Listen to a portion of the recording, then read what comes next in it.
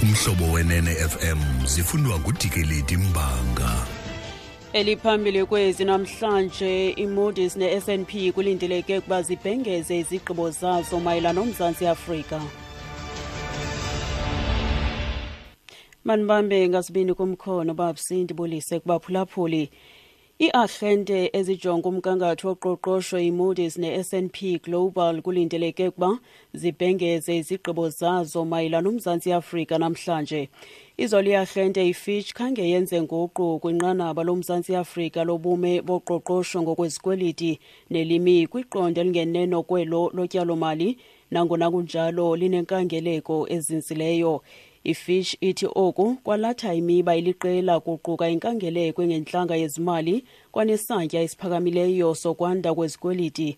Ukususela ngo-April ukuhliselwa kwamanqaku oqoqosho elilizwe iFitch ukuya kwelona qondo liphantsi ijunk status elilizwe lingene kwimeko yokudodobala koqoqosho kwafunquka neendleko zokuboleka kwaye nerandi ayiqhubi kakuhle. Kulindeleke ukuba umongameli Jacob Zuma athumele umphathiswa wenkonzo yeposi ugqirha Siyabonga Cwele ukuba ammele kumsitho wanamhlanje wokufungiswa kukamongameli waseZimbabwe uEmmerson Mnangagwa eHarare. uZuma akazukuba nako ukuzimasa lo msitho ngenxa yotyelelo likamongameli waseAngola. Mnangagwa wamkelwe njengeqhawe ngethuba ebuyele eZimbabwe ebutsheni beveki emva kokurhoxa kwalowo ebengumongameli uRobert Mugabe ngolwesibini emva kokuba umkhosi uthathele kuwo ulawulo. Lo msitho uza kubanjelwa kwibala lezemidlalo elinesihlalo ezingama-60,000.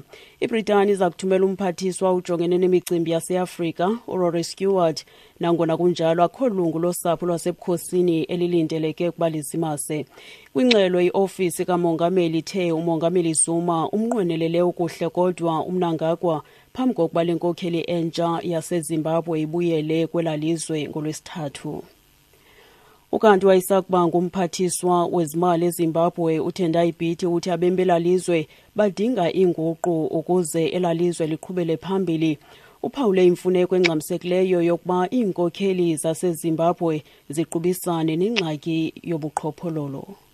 I think that we have to go through fundamental reforms so that the next election is credible, legitimate, and free and fair. Not just in respect of institutional political reforms around electoral reform, but also the economy.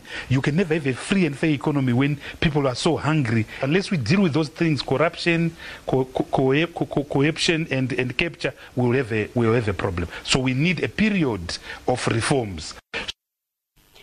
Kulindeleke ukuba kuphithizele kwiivenkile zeli namhlanje ngabathengi ngolusuku lubizwa Black Friday njengoko eza kubethotyiwe ngamandla amaxabiso ezinto ezithengiswayo.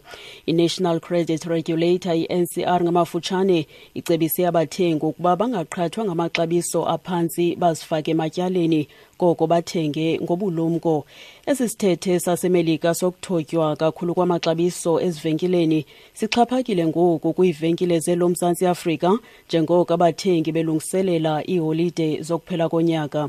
Umpho Ramabhala ongumanejala ojongene necandelo lemfundiso nonxibelelwano kwa-NCR uyacacisa. We want consumers to be wary, avoid impulse buying, and a sale doesn't mean that you have to buy. Only buy if you've budgeted for it, and avoid also using your credit card and your store cards. It's easy to say, it's difficult to implement, but hence we are advising consumers to be wary. Bafuna ukuba abathengi balumke bangathengi nje kwaye xa amaxabiso ethotyiwe oko akuthethi ukuba kufuneka uthenge. Ukuziqukumbela ezindaba nalinqaku lethu beliphambili.